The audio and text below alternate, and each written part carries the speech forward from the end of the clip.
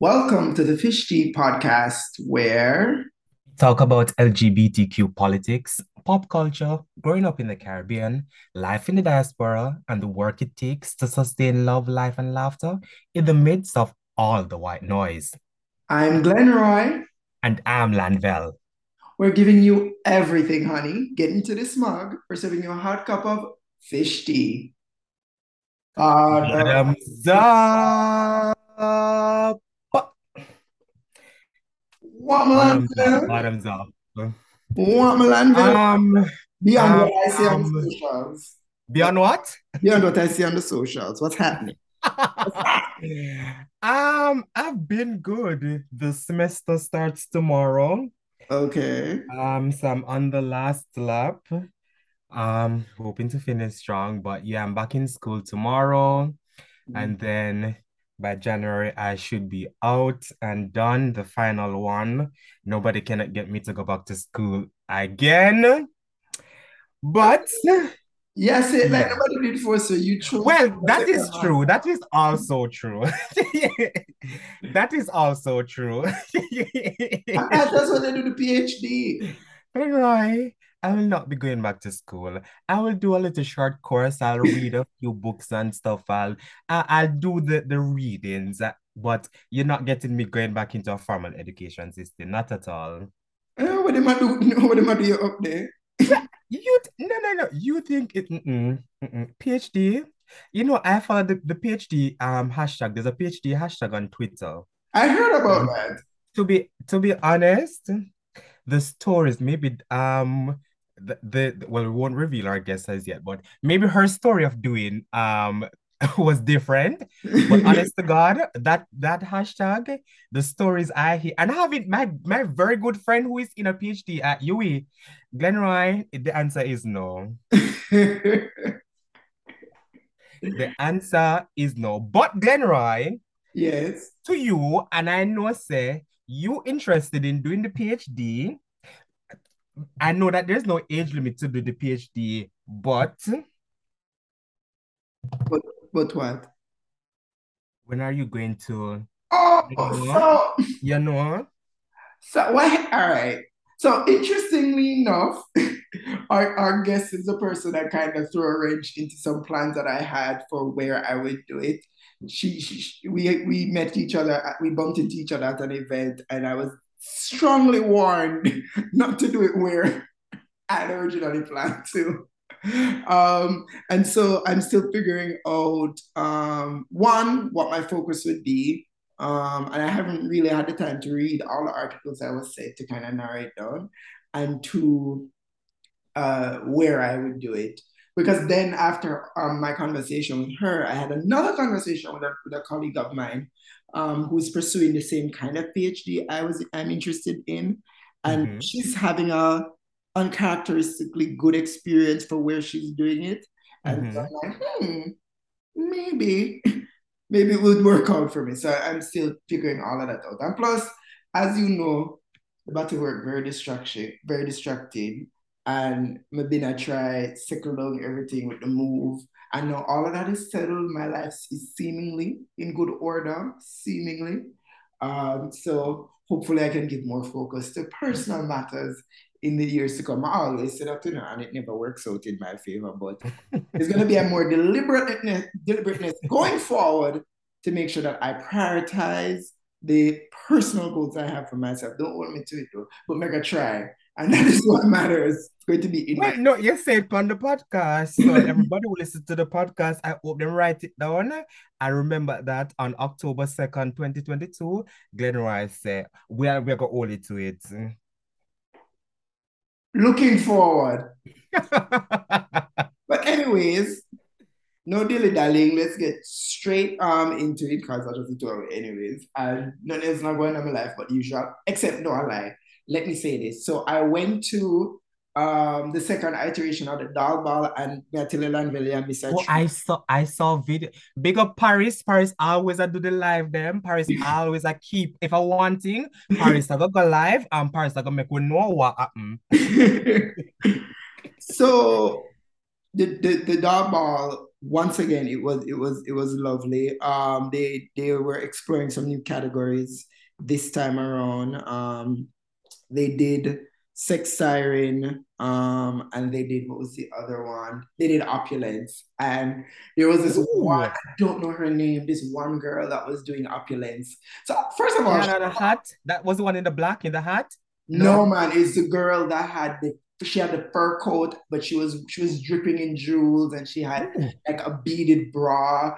And it was everything. But anyway, so she's a finalist, of course, because she's giving, opulent beach resort wear, everything. And then for the finale, like, she's letting the girls do their thing. Paris was a finalist as well. And Paris was giving everyday opulence. I'm going to the supermarket, so I'm going to wear like Givenchy just because I can. But Mm-hmm. my girl takes out a glass. No, we out for a second, we're thinking, oh, this is a glass of champagne. She's serving it. And then she throws the glass on herself, and we realize it's not champagne, it's glitter. It's like silver glitter that matches like her adornment, and then it falls in this very artistic way on her face and all over her body. She had to win the category. Ooh. And for Sex Siren, the girls came out. The girls came out. I got a lap dance. It was everything. It was everything. So I just want us to keep doing this, keep doing more of these kinds of events, because I feel like the more the community prepares for them, like the better the quality will be. As Yeah, and, that's and it's true. not like people are terrible, it's just, people are still learning one, the traditional ballroom framework, and then of course our Jamaican twist on ballroom. Yeah. So Yeah. once people get that, I think we're gonna be in a really good place in the Yeah. next year or so. Because for the first two balls, things really went well. But Yeah. anyways, that was my aside. But it was really nice. I can't wait to come back, Landville, and at least get that if you come back, and at least get to go to two balls and see what the girls are giving. But on to the topic of the day. So today, listeners, we're having a lovely chat with a colleague of mine, a brilliant person that I'm glad I met back in 2019, right around the time when they were working on this particular research that we'll be discussing.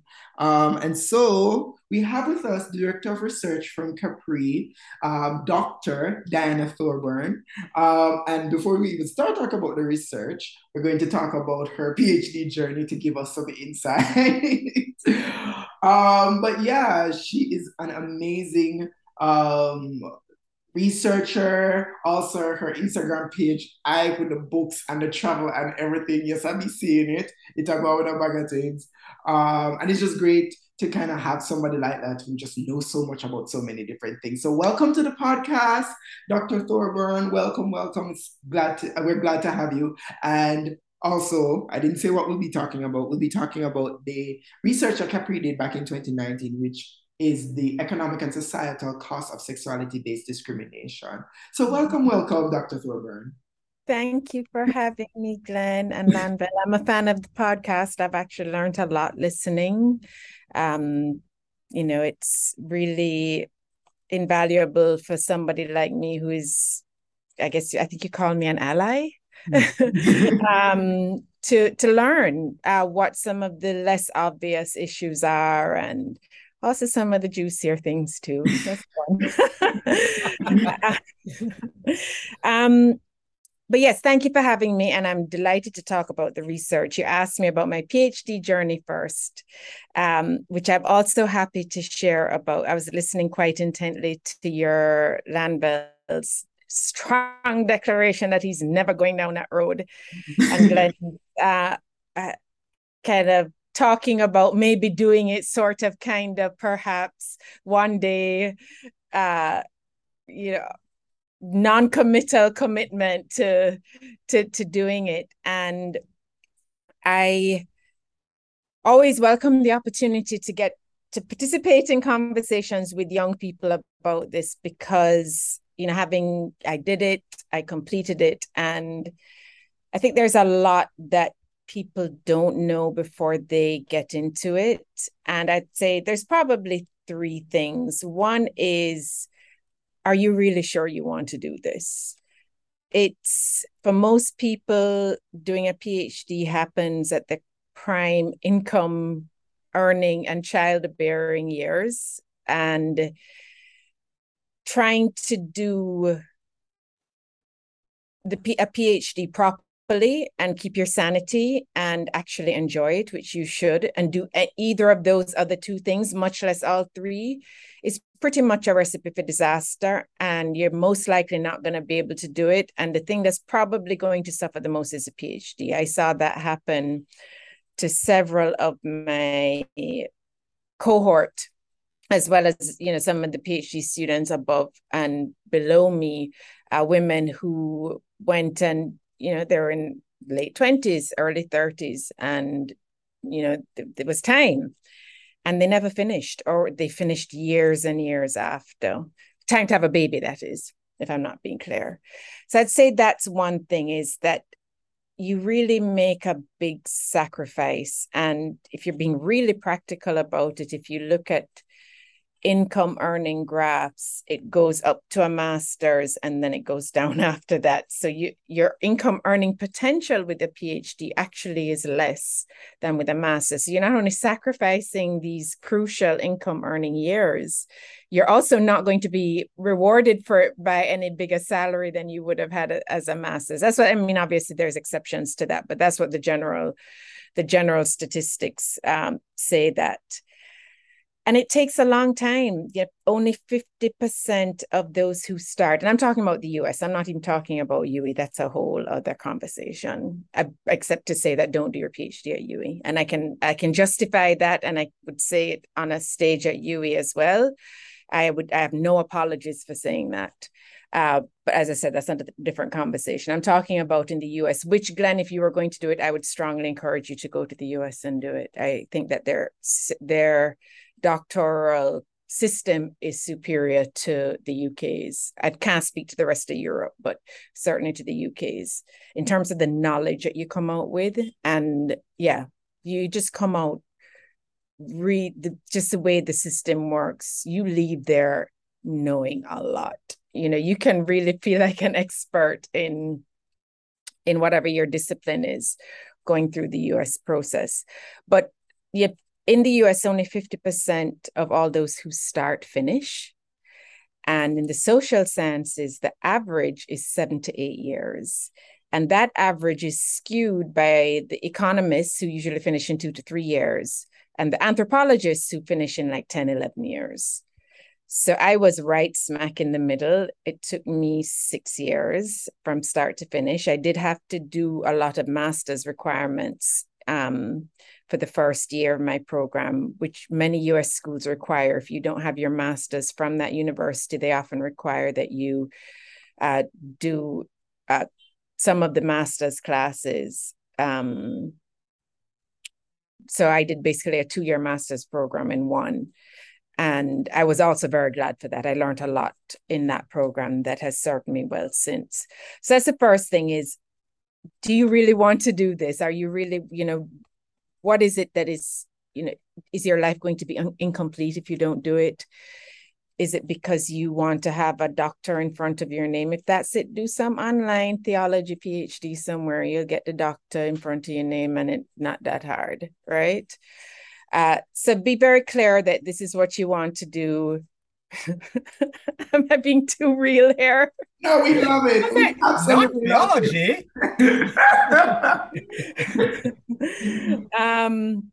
So that's the first thing.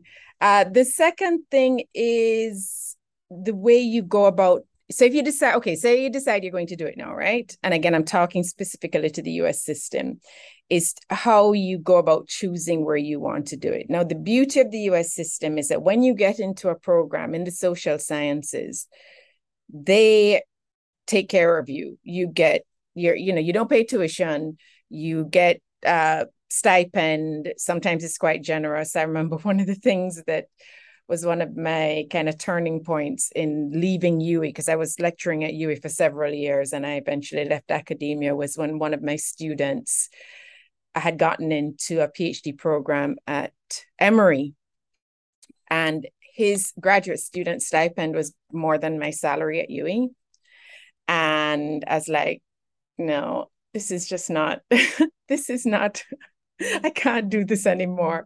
So once you get into a program, but the key is to identify the program that is right for you. And there's a specific way to do this. Glenmore said he's not sure yet what he wants to focus on. Once you know what area you want to focus on, it's usually quite specific. You find who are the main thinkers and authors in that field.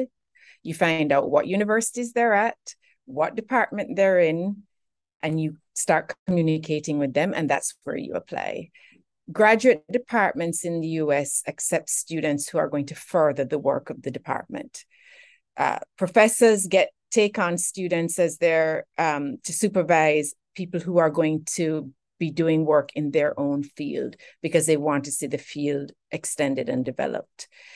If you end up somehow doing a PhD somewhere that your area of interest is not theirs, it's going to be torture because you're not going to have any support. You're not going to have the resources you'll need to do the work you want to. You're going to have to be looking elsewhere for proper supervision, because when people don't know a field, to be able to supervise a student in a certain field, you have to really, really know that field. It's kind of like going to an endocrinologist when you have a dermatology issue, right? They're not going to be able to treat you properly. And it's a similar thing at that level of study. So you want to choose your program very carefully, and there's a way of doing it. So Glenn, when you're ready, you and I can work together on that. The final thing I would say is choosing the dissertation. So I did my PhD at the Johns Hopkins School of Advanced International Studies, which is in Washington, D.C. I absolutely loved it. It was like greatest time of my life after my master's at St. Augustine. And when I was in Washington was the time when Richard Bernal was the ambassador. And he had coincidentally had a relationship with the school because he had done the master's in public policy, which is a mid-career professional, even though of course he wasn't mid-career, but he didn't learn. So he did sign up himself for the program. And of course he had a relationship with the school. And, I had reached out to him when I got there, I'm at SAIS, blah, blah. Didn't know him at all before that. Anyway, one day, must have been in my second year now. So I'm starting to get my dissertation proposal ready, because in the US system, you defend your proposal before you actually can go ahead and write it. And he called me one day out of the blue. Of course, I'm like, why is the ambassador calling me? I'm frightened. Have I done something? He said, Dana, what's your dissertation topic? And at the time, it had something to do with gender and labor market competitiveness in South America. I can't even remember. It was so complicated what the topic was. So I'm there trying to explain to him what I'm doing. And he cut me and he said, that's way too complicated. You need to find something simpler. I'm going to call you in 3 weeks and you're going to tell me a different topic that is far simpler than what you're doing. Best advice I ever got. I ended up doing a really straightforward topic, and straightforward in the sense that methodologically it wasn't complicated. It was very, I knew exactly where to go to get the information I needed. And also importantly is that my supervisor was able to help me by getting access to people to interview, because that was right along the lines of his own work. And so, it wasn't the most exciting topic ever. I can't say I was in love with my topic or I felt like I was going to change the world with my dissertation, but I got it done. And I got it done quite painlessly. I finished in decent time. I didn't want to commit suicide at any point. I didn't have a nervous breakdown at any point.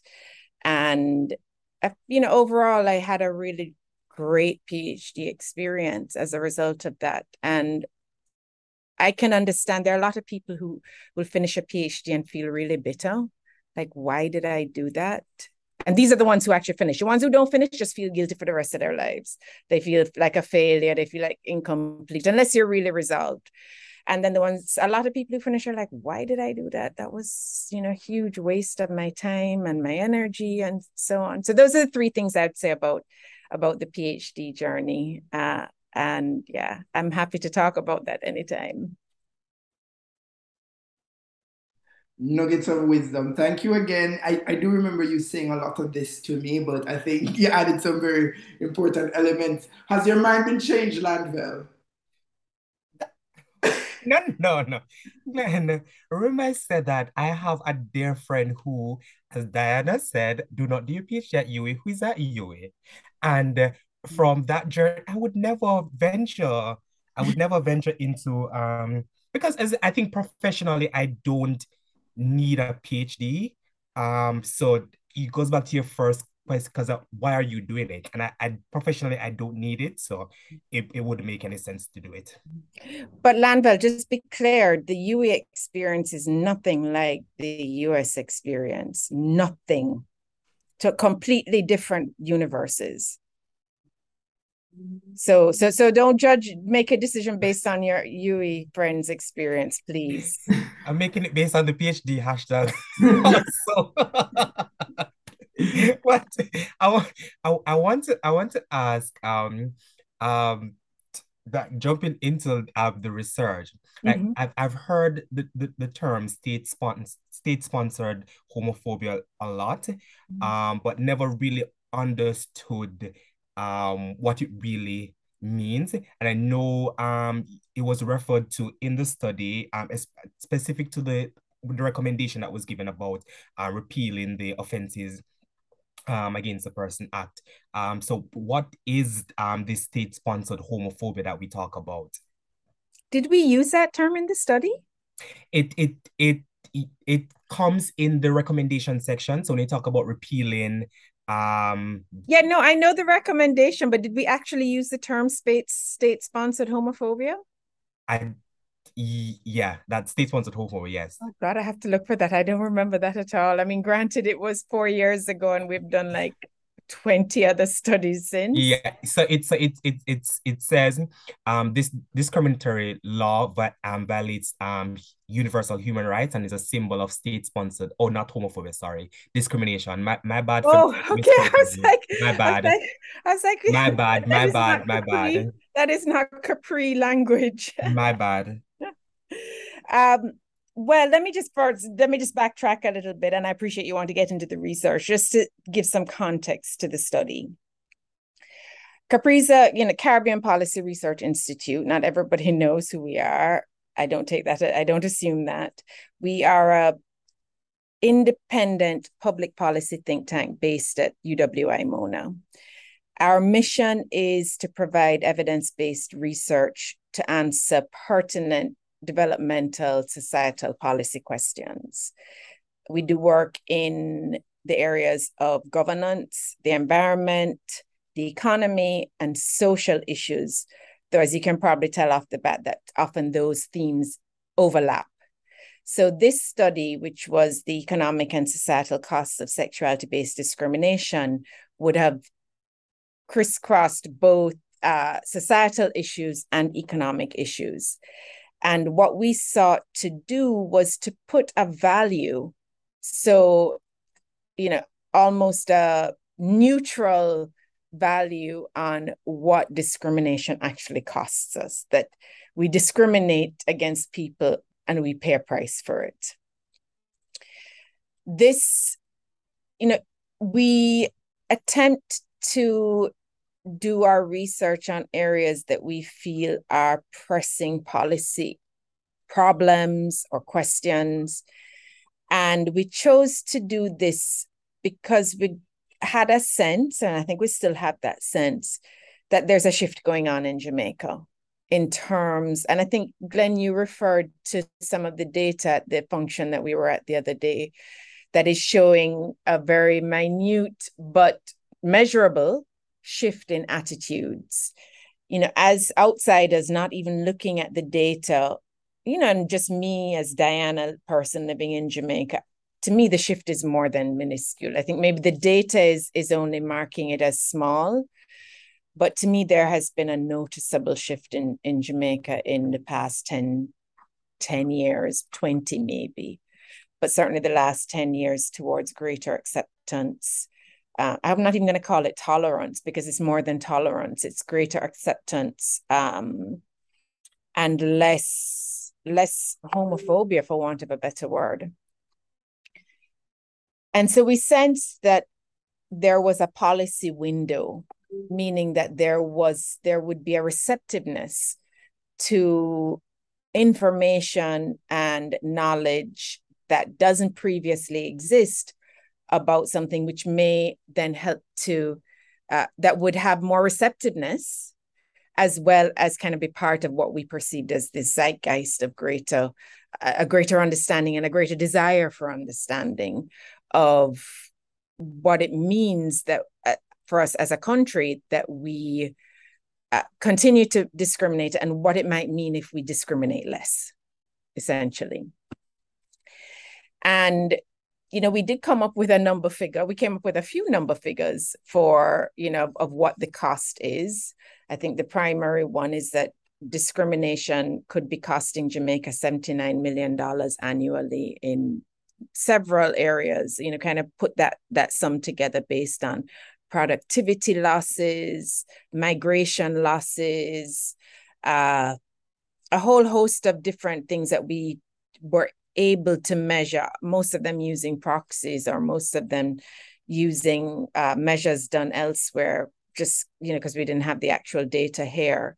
Losses in business because of homophobia.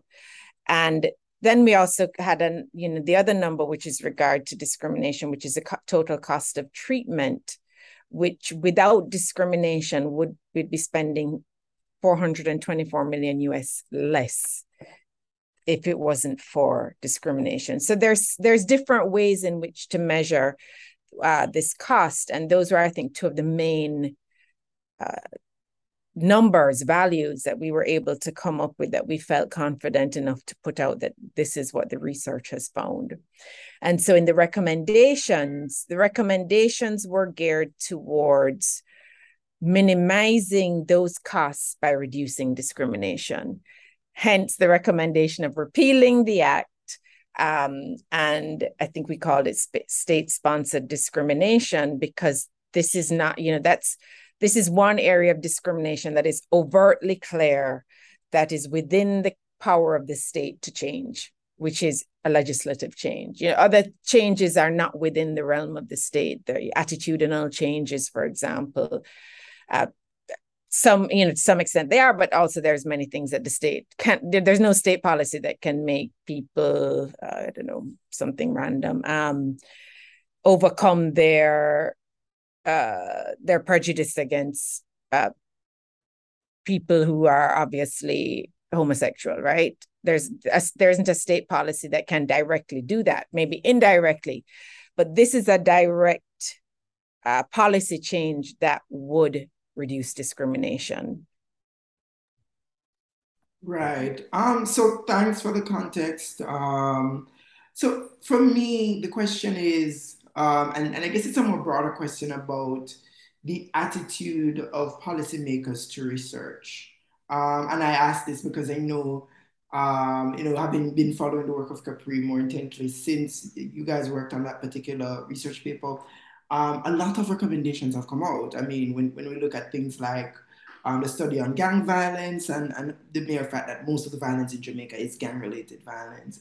And there are a whole host of other studies that you all have done since. I don't know when to find the time. And so my question is, has there been reception in different parts? And what has that been like? And I guess the follow-up to that, is there a difference with the reception for in terms of this particular study as opposed to the others that you guys would have done? Yeah, that's a great question. And I think it's one that's asked of many people and organizations that do policy research as well. Is there any impact of this research on actual policy?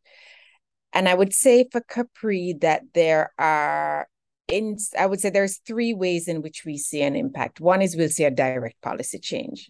That doesn't happen often, but it does happen, and it's happened consistently over the years. Capri's 15 years in existence, where we have seen a direct policy change that we can trace to our study. One was in A big one, actually, probably you're too young to remember, but back in the I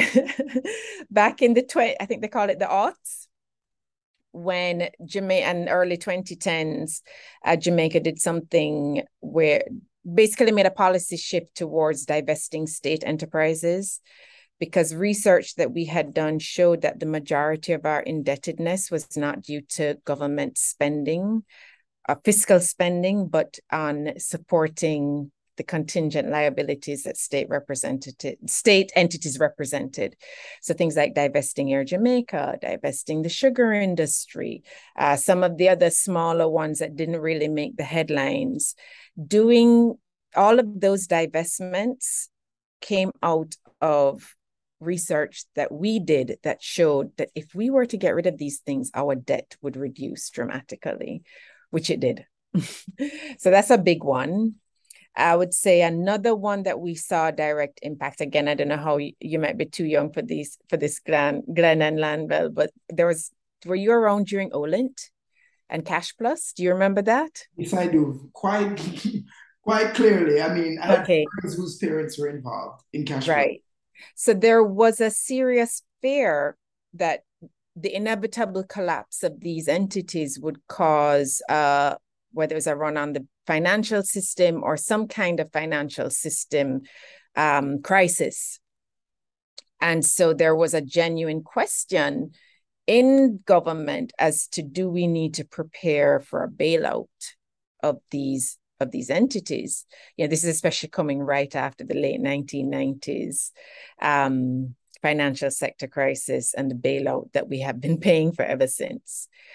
And we did a research where we were able to determine, with a really sophisticated methodology, people's level of exposure to those pyramid schemes. And we're able to determine that even if everyone lost everything, it would not require government intervention.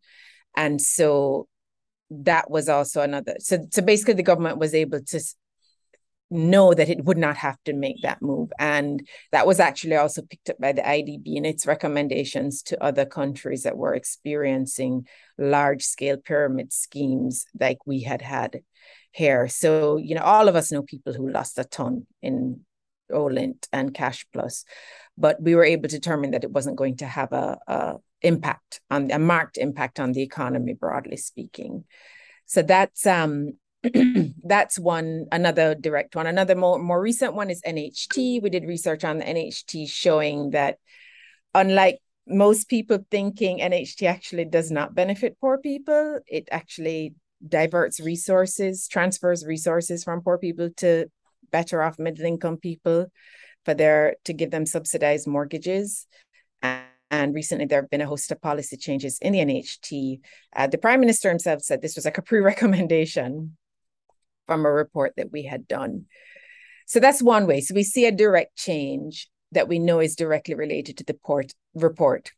Another way is we notice a policy change that is suspiciously coincidental to something that we may have said or recommended.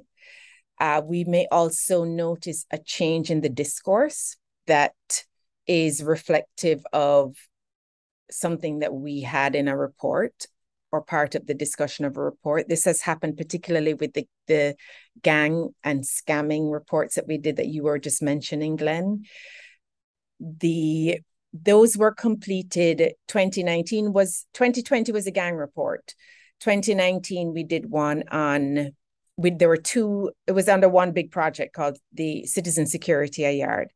We did one on, it was ostensibly on August Town, but it was really about social interventions, and another on scamming. I remember the social interventions one. That one ruffled feathers. Well, it's not only ruffled feathers, but it has started something that I think is really significant and important, not just because it was research that we did and we influenced it, but what we came up on was a really serious, how would I describe what it was? A scenario that nobody had been questioning, and that was ripe for questioning. And not just because, oh, we need to question this because nobody's questioning it, but the failure to question that scenario has real costs as a society.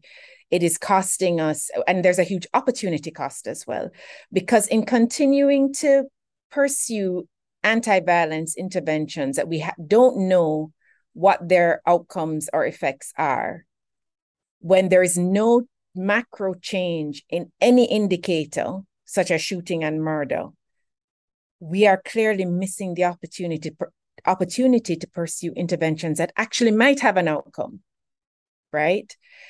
So that was one where we definitely saw and continue to see a shift in the discourse.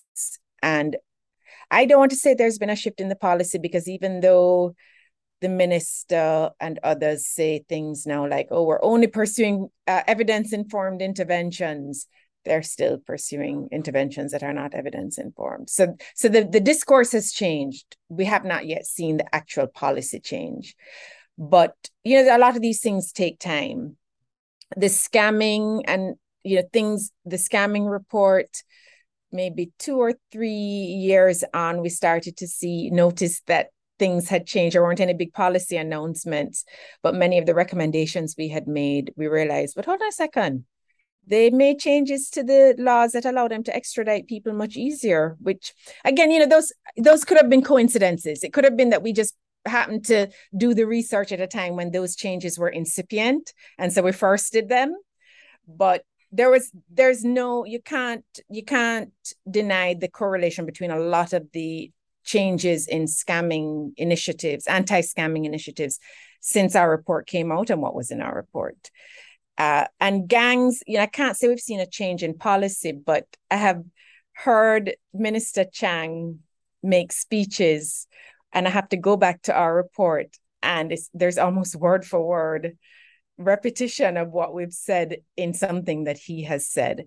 So again, we know there that we have impacted the discourse, if not actual policy. And, you know, there's a possibility that policy change will follow a shift in the discourse, but there's no guarantee to that. With regard to this study and several like it, this one is more of kind of the third way in which I see that we have an impact, which is a kind of subtle, more imperceptible impact, where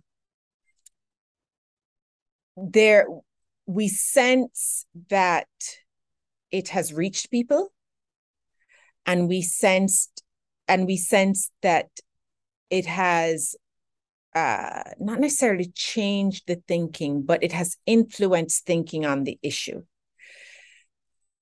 in a quieter way, so to speak. I think we feel this way about the abortion report as well, that these are both very delicate issues. They should not be, but they are. They're very delicate issues in the broader political context of Jamaica. And there are people who we would want to have influenced, but who are not going to come out and speak. Oh, the Capri report said this and this and this, because it's just not, you know, the political capital that they would spend having done that is not worth it.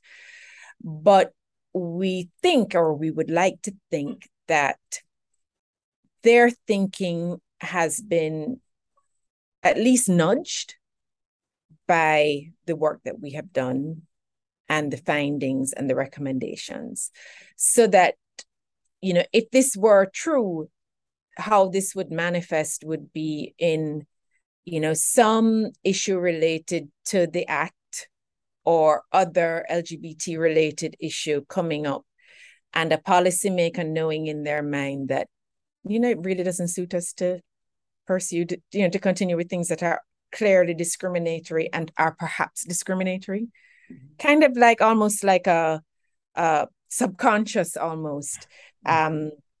Similarly for abortion, you know, that study really showed clearly the huge societal and economic costs that are paid because of lack of access to safe abortion. And again, there hasn't been an overt policy debate about it, aside from the little furor that was created when the report came out. But I'm pretty certain that a lot of the findings from that report are in people's minds, that there is actually a cost, and not just public health cost, not just economic cost in foregone labor market participation and productivity, but there's also a cost to the children of women who are forced to seek unsafe abortions, which is, a whole other dimension of cost, right? So do we have an impact? We think we do. We think we see it in different ways. And we think that for this report, that even though we can't point to any big policy debate in Parliament or specific policy change that has taken place, we do think that it planted a little seed in the minds of stakeholders, decision makers, policymakers, and politicians, who we want to reach when we're proposing policy change. Having said that, I would say that there is a lot of scope for more advocacy. We're not an advocacy organization. We have actually tried doing advocacy, and I think we've pretty much come to terms with the fact that being an advocate is a whole other enterprise than doing policy research. It's an enterprise unto itself. It requires a skill set and a staff that is different from what a public policy think tank does. It's a whole different thing. And while we would like to do more advocacy, we don't have the capacity to do it properly. We can do a little thing here and there, but and I say that to say that for this report in particular, I think that we might have seen a greater and more noticeable impact if there had been a concerted advocacy effort around it. So what I will say, because, as you were talking, a couple of things came to my head before I ask another question is, so first, what I will say is, because of how JFLAG does their work, this is one of the research papers, and we really appreciate it, because sometimes a lot of the research that we commission gets kind of tossed aside as, the idea that we influenced it because we commissioned it. And then here you have an independent body that comes out with a very, insightful and critical piece of work that challenges people's minds. So we use it a lot in different dialogue that we do. And I think that's sometimes a part of maybe what's missing in civil society in general, is that I don't know the extent to which all actors kind of pay attention to the research papers that are coming out from entities like Capri and others, and just general research and how they can incorporate it into the way that they do their work. And then the other part of it is, when you were talking about kind of the imperceptible change, it kind of just brings me back to, in general, just how a lot of times the work that we do is, as an organization, it's you kind of know you're adding something to you're pouring water into something, but because it's water, you're not readily seeing it until years later you realize, oh, but the tank is full, right? So I think it's very easy to, and even Lando can speak to this, like it's very easy to not realize the shift you're making when you're close to it, and you kind of have to divorce yourself from it and realize, this is the difference. So I totally get and appreciate that. So I had a question, but I wanted to know if Lando wanted to jump in. Yeah, I wanted to, because I know as part of the study, you'd have spoken to queer Jamaicans who would have left. And just because the issue of brain drain and migration has been a lot, Twitter has done a whole dissertation on it. I wanted to get, just based on the information, and I know one of the persons that you spoke about living two lives in Jamaica, navigating and negotiating their lives daily.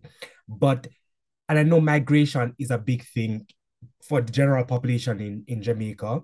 But how do we, and there are more people seeking asylums each day, don't have the data, but we can see that there are LGBT Jamaicans who are leaving.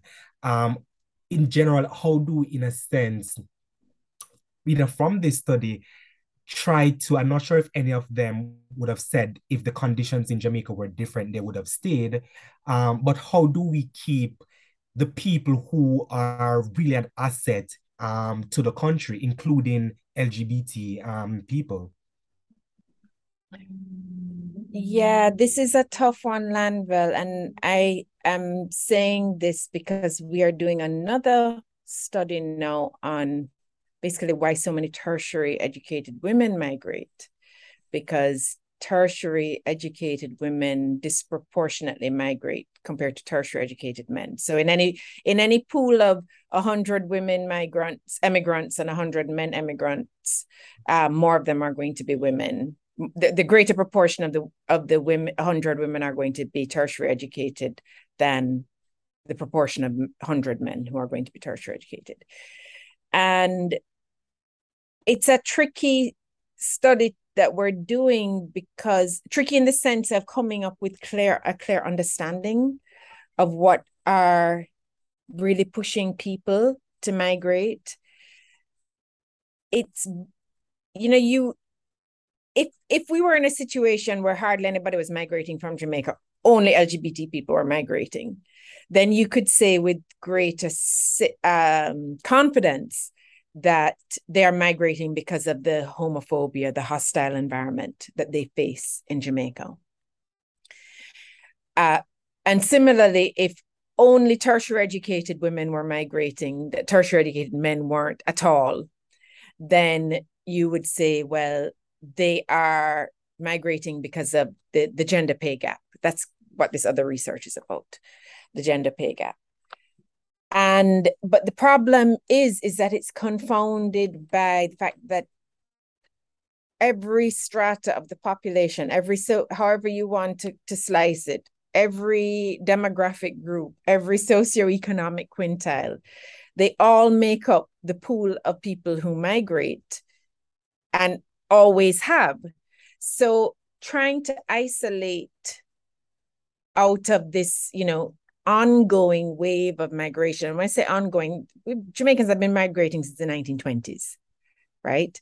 There may be more in some years than others. We may be able to distinguish certain push factors in some instances and others, broad ones, the 70s being the most notable.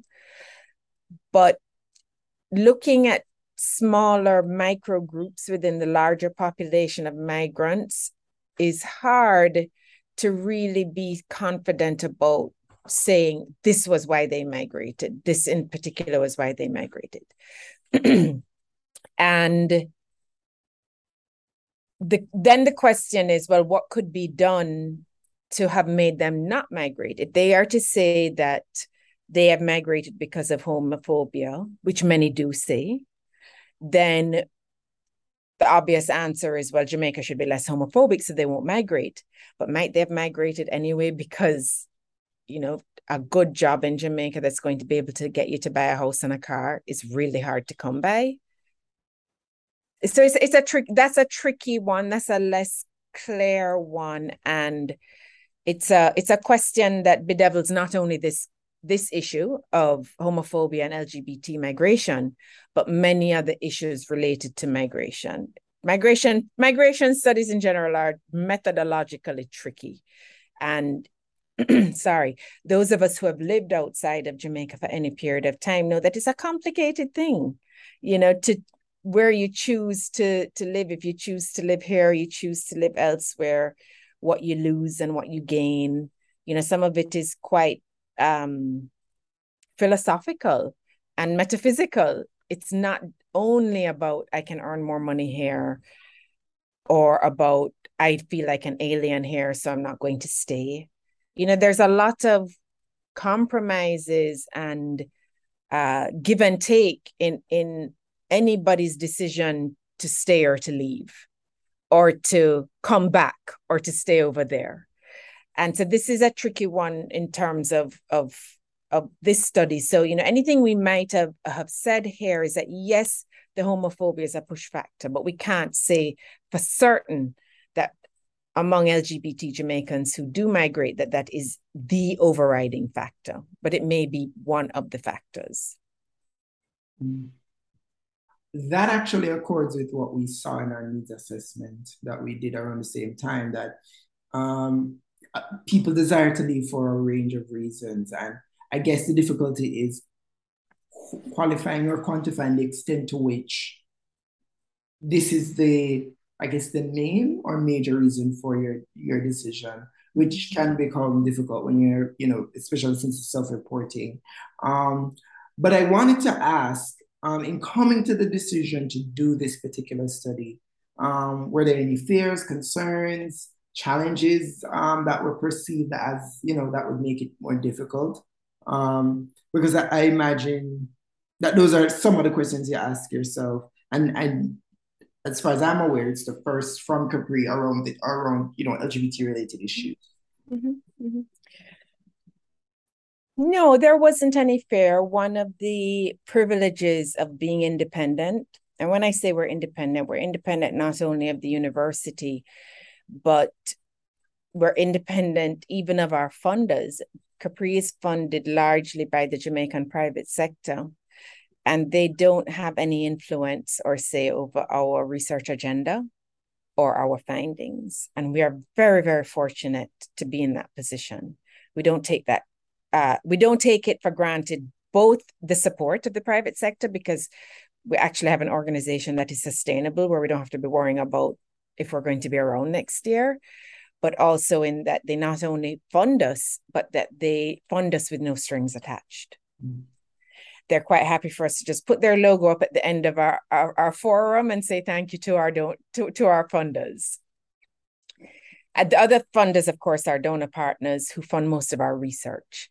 And many of them are probably the same ones who fund EFJ, Equality for All, JFLAG. And they welcome this type of work.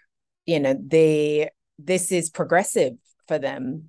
They are so we wouldn't have had any issue with regard to our core funders or the funders of this particular research, which was the European Union. The other privilege of being fully independent is that we're not depending on the public to like what we do, or public opinion to approve of our topics for us to continue doing our work. We are able to maintain an independent voice because we're not tied to any particular agenda or any particular interest. And so we're able to pursue research topics such as this, which are supposedly controversial, but we can still do them because we are going into the topic knowing that this is a legitimate policy question. There are legitimate policy questions here that need research to be answered so that we can have evidence to answer them correctly or confidently. And we're able to pursue that the research and the question without being hampered by anybody because of our independence. This, together with the abortion report, are probably the two most sensitive topics that we have ever done. So we recognize that they're sensitive. We recognize that some people might think that they are controversial, but we are quite secure in our ability to do the research impartially, that it's not going to stop us from doing what we have set out to do. I am looking forward to this other study that we're working on with you guys on the role of the church, to see what the reception to that is going to be. The abortion report had your friends there, Glenn, the ones, what they call themselves again? the Coalition for Healthy Society? Yes, they had them putting on their website pictures of us taken from our website that we are agents of the devil and so on and so forth. I said, look, no, I'm on my church's parish advisory council. I do not have no fear from you, right? And yeah, so we're looking forward to seeing what that will be. But even if there is a quote unquote backlash against what we're doing, we do not publish any report or say anything that we are not extremely sure that we have the data, the evidence to back us up. That's not saying that we're always right, but I'm just saying that anything that we put out there, we are going to be able to defend it. Okay. So I have one last question, and maybe Landell has one, and then we can wrap up. And my question is, because you just mentioned something very interesting, I'm curious, like you do when you do this kind of work, of course, people who know the work that you do might say, hey, why would you do that or something like that? And I'm thinking, is that a conversation you've ever had to have, particularly, being a part of, somebody who's of faith, and you say you're on one of the boards at church. And so have you ever been confronted, even outside of a faith space, with persons kind of questioning your intentions behind being a part of looking at controversial issues? I would say when we did the abortion report, we had questions from people who we really respected. And so it made us think, like, why would you take on a topic like that? Why would Capri get itself into controversy unnecessarily? And it made us really think, just because of who that was coming from. And, having thought about it and discussed it among ourselves, we felt that that person was actually wrong, that we should have taken on that topic, regardless of it being controversial, because it's an important issue and it's an important societal issue, and it continues to be an important issue. We were actually a little surprised at the lack of response to this study, to the sexuality-based discrimination study. And our conclusion as to why there wasn't a backlash is because there wasn't really anything to argue with. Like, it was so, the research was so plain and straightforward that you do this and this is the cost. And it came without an agenda. It came without any ideological frame to it, that it was very objective. And even the haters or the coalition people would have had a really hard time finding something in there to say this is wrong or this anything really objectionable in it. So that's, yeah, so we do, we have gotten it, as I said, including from people whose opinion we respect, but we have not yet felt we shouldn't have done that. Which is great to hear, from the perspective of, us who benefit from the fact that you did something of this, and we're working on a couple of research efforts to kind of expand, because as we believe in the research being research driven at all times, and I think all of these are coming right as we're about to reorient the work that we do at JFLAG, so that we can say, okay, what else do we need to be taking on? But Landell, do you have any questions before I wrap up? I think my final question would be, I know you spoke about, and maybe one of the biggest markers of success for you and for Capri in general as an organization would be if the recommendations, so the recommendations are used to kind of guide policy. But specific to this research, and I know there are no more recommendations, one of the biggest one being the repeal of the Burglary Law, but there are other smaller ones that can be tackled. For civil society organizations such as JFLAG, JASL, who works in HIV, and I know one of the recommendations, or one of the biggest things, looked at HIV. What more do you think, so that this report isn't just sitting on the shelf. What more do you think that civil society organizations can kind of do to kind of ensure that the recommendations that they can kind of tackle, bullying, anti-discrimination, those are kind of acted upon and those are kind of made more known to political actors and persons who kind of, guide policy? Mm-hmm. Yeah, good question. I would say the recommendations are still relevant. They're not time bound. These particular recommendations, other recommendations we make for other reports will be time bound. What could be done? Well, I'll say one general thing and I'll say one specific thing. One general thing that I have learned, we have learned over the past few years of doing this work is that it is more efficacious to choose one thing and work on one thing than to take whether it's a call, what some people call a comprehensive approach to something. So when Glenn and I went to this event on Thursday, I noted that one of the objectives of the event at the embassy was for the embassy to come up with a comprehensive plan to tackle the issues. And my thought was, we don't need no more comprehensive plan. We need focused, targeted things that try to change one important thing. Because we have so many comprehensive plans for so many things.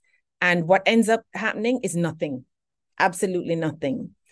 So that general observation leads me to the specific thing is that other civil society actors who consider themselves stakeholders that would be party to this type of work, that they choose one recommendation that they're going to work on, and they're going to commit to doing it consistently with an advocacy plan of some sort, whatever the nature of their organization is. It could be targeting government policy, it could be targeting the JTA if they're going to be working on bullying, it could be targeting youth groups, whatever it is, that they're going to choose one thing and they're going to work on that one thing with a clearly defined strategy and plan. So, any of these recommendations could be picked up by any relevant stakeholder and carried forward, whether as an advocacy effort or as a program effort. But my suggestion would be just choose one. Yeah. Thank you so much. You've been a fountain of knowledge to us, both on the PhD journey side, which I know you weren't expecting, but also just, in general, in terms of, making sure the work that you do is one, evidence-based, and two, thinking through how you can operationalize that in meaningful ways. And so we just look forward to seeing more of this kind of work coming from Capri, not just necessarily on LGBT issues, but on just general, human rights related issues that falls within the social issues section of your work. Well, I'll give you a little teaser of our two studies that will be coming out before the end of the year. Okay. One is on the cost, the actual value of unpaid care and domestic work. Ooh. Teaser, it's a significant portion of our GDP. Mm. And the other one is why we are experiencing lower unemployment without commensurate economic growth. It's a phenomenon called growthless jobs. So those are the two things that we're going to be launching before the end of this year. We're really excited about them. I'm interested in both for different reasons, but I'm particularly interested in the second one because it's kind of something I've been eyeing. Like, yes, the BPO boom is real, but like what is happening in terms of the lived experiences of people? Yeah. The construction boom is real, but what is really happening for people in Jamaica who ought to be benefiting from this boom?